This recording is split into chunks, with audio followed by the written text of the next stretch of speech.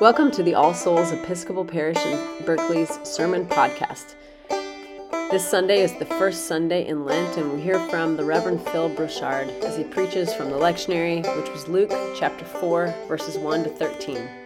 As always, you can find more information about All Souls or more sermons on our homepage, which is allsoulsparish.org.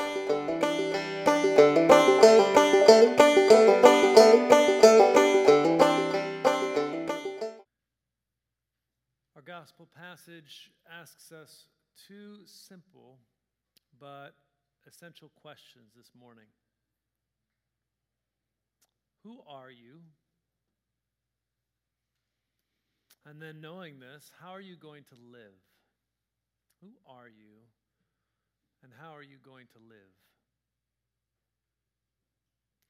Today we find Jesus in the wilderness, far from the crowds that he'd gathered with by the River Jordan, and he's deep in the wilds, and we're told full of the Holy Spirit.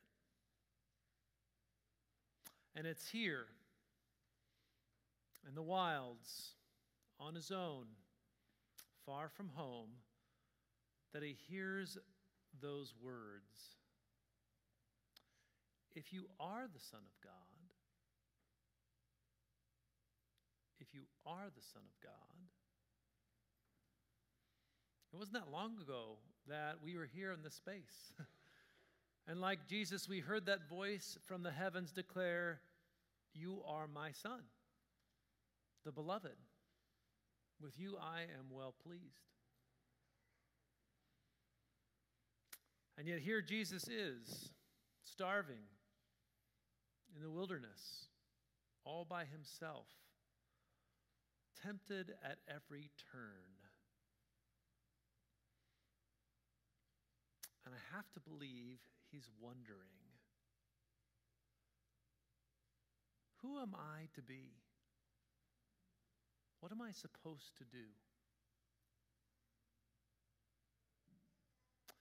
It's after days and days and days of fasting, we're told, and Jesus is starving. It's the kind of hunger that gnaws at your every thought, that pesters you until all you can think about is food. Now, before we go too much further, I want to pause here, because Jesus being famished is actually an important theological statement. That Jesus had a real body, and that it was through his body, not in spite of his body, not outside of his body, but it was through his body that Jesus learned who he was and who he wasn't. Gives me hope for our bodies. And so, it's after a long, long time without food or companion that he hears that soft, insistent whisper. If you are the Son of God, command this stone to be a loaf of bread.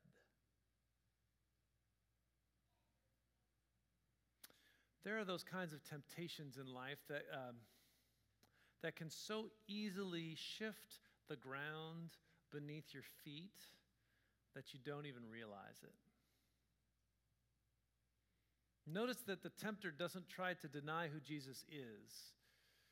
He just tries to draw him off course, to have him settle for something that is almost as good. This is the way the tempter works with us. It doesn't deny that we are children of God. It just shifts our perception in a different direction. And it's not that Jesus doesn't have this kind of power. Later on in the Good News according to Luke, Jesus seems to create an endless supply of bread so that he can feed hungry people. He absolutely could have filled his belly, could have set aside his hunger and his vulnerability and been secure in his fullness. But the test here is about what Jesus would use his power for. In life, sometimes it's not a question of whether we can do something, but instead whether we should.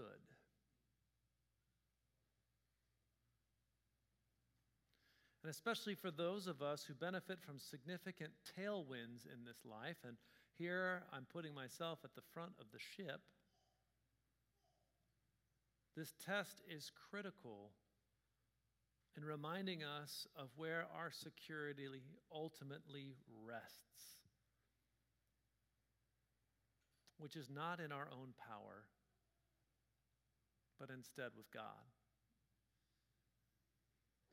But I believe that when Jesus looked down and saw the stone in front of him, I believe that there was a deep and profound pause. It's not a temptation if it's not tempting. And so I wonder how long it took for Jesus to reply. But in the end, this time, like every time the tempter tries to shift the ground from around Jesus' feet, Jesus reaches back to a foundational story, to the book of Deuteronomy, each time he does this in order to find his footing. In this case, he reaches back to the story of the Israelites when they trusted in God's providence. Rather than bread, they receive manna, which is enough to live on day by day.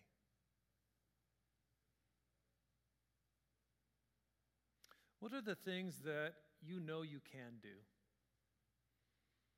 but for the good of those around you, for your own good, it would be best to set aside?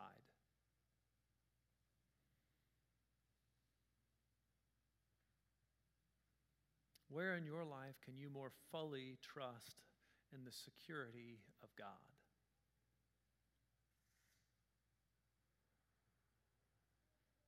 And then without warning, Jesus is up on high, and in front of him are all the kingdoms of the world. And that voice is in his ear again, and it is tugging at his heart. This could be yours. Been given to me, I could give it to you. Just imagine what you could do with it. All the good. All you have to do is worship me.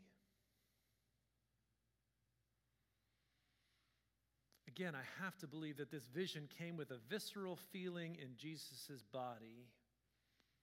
This time, the thrill and rush of being in control, able to bend others to his will.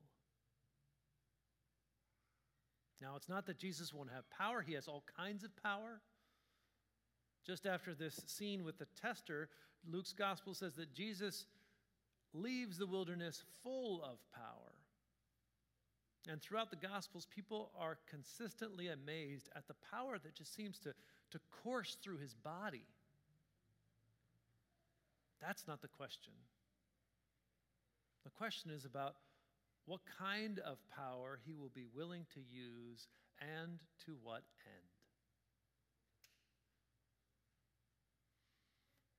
This test of Jesus is about coercive power, the choice, the ability to author a world in which we are in charge, and what we are willing to give up to worship in that process. For inevitably, the worlds that we make are not in the image of God. And we end up destroying other people as we try to create them or to recreate them in our own image to serve our own needs. Whether that distorted image is of race or of gender or of nation. And as we worship here today, I cannot help but see the people of Ukraine, who have become pawns in one man's distorted and cruel vision from on high and his attempt to shell them into submission. And still, we would be foolish to assume that this temptation to bend others to our vision of the world were simply a temptation for rulers of nations, or just for the people with the power of a gun behind them. Friends, we all face this test.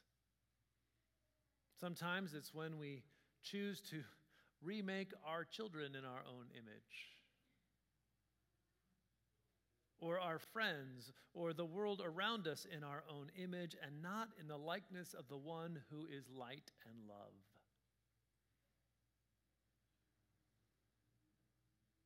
And so I wonder, where in your life can you more fully trust in the power of God, allowing yourself to choose vulnerability over control?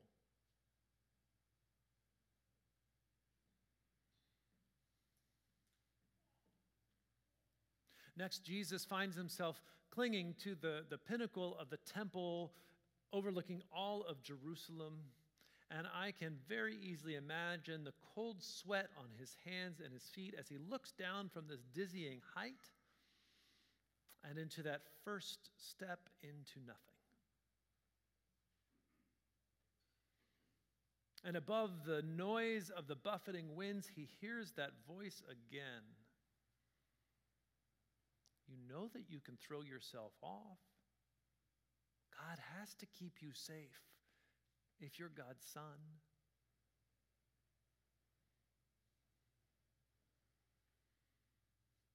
And again, I imagine a long pause, because the tempter knows his scripture, and it is so tempting. Because he knows how to make Jesus question himself. And this one might actually be the hardest temptation to hear, because we know what's coming. Jesus likely does as well. He will suffer. He will feel pain. And who wouldn't want to be certain of their future and be able to command God?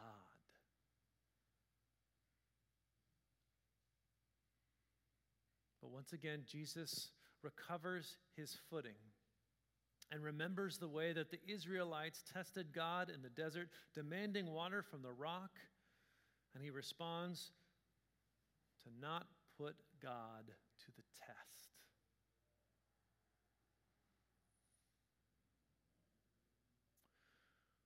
And so I wonder, where in your life can you replace certainty with trust, rather than only looking to God when in need?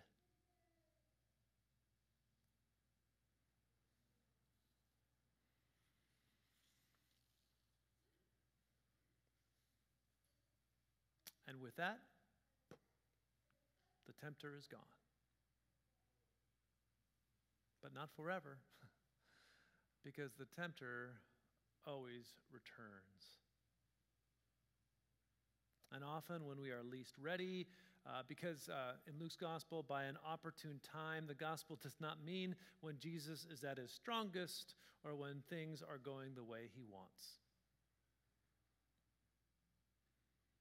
You know, every year, as we approach this great mystery, we hear this story of the temptations in the wilderness, because these tests will return.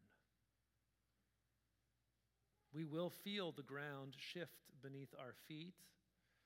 We will find ourselves yearning for security and control and certainty. But every year, we tell this story to remember that though this life is full of hunger and longing and risk, there is a path ahead of us not formed by escape or control, but by the willingness to trust.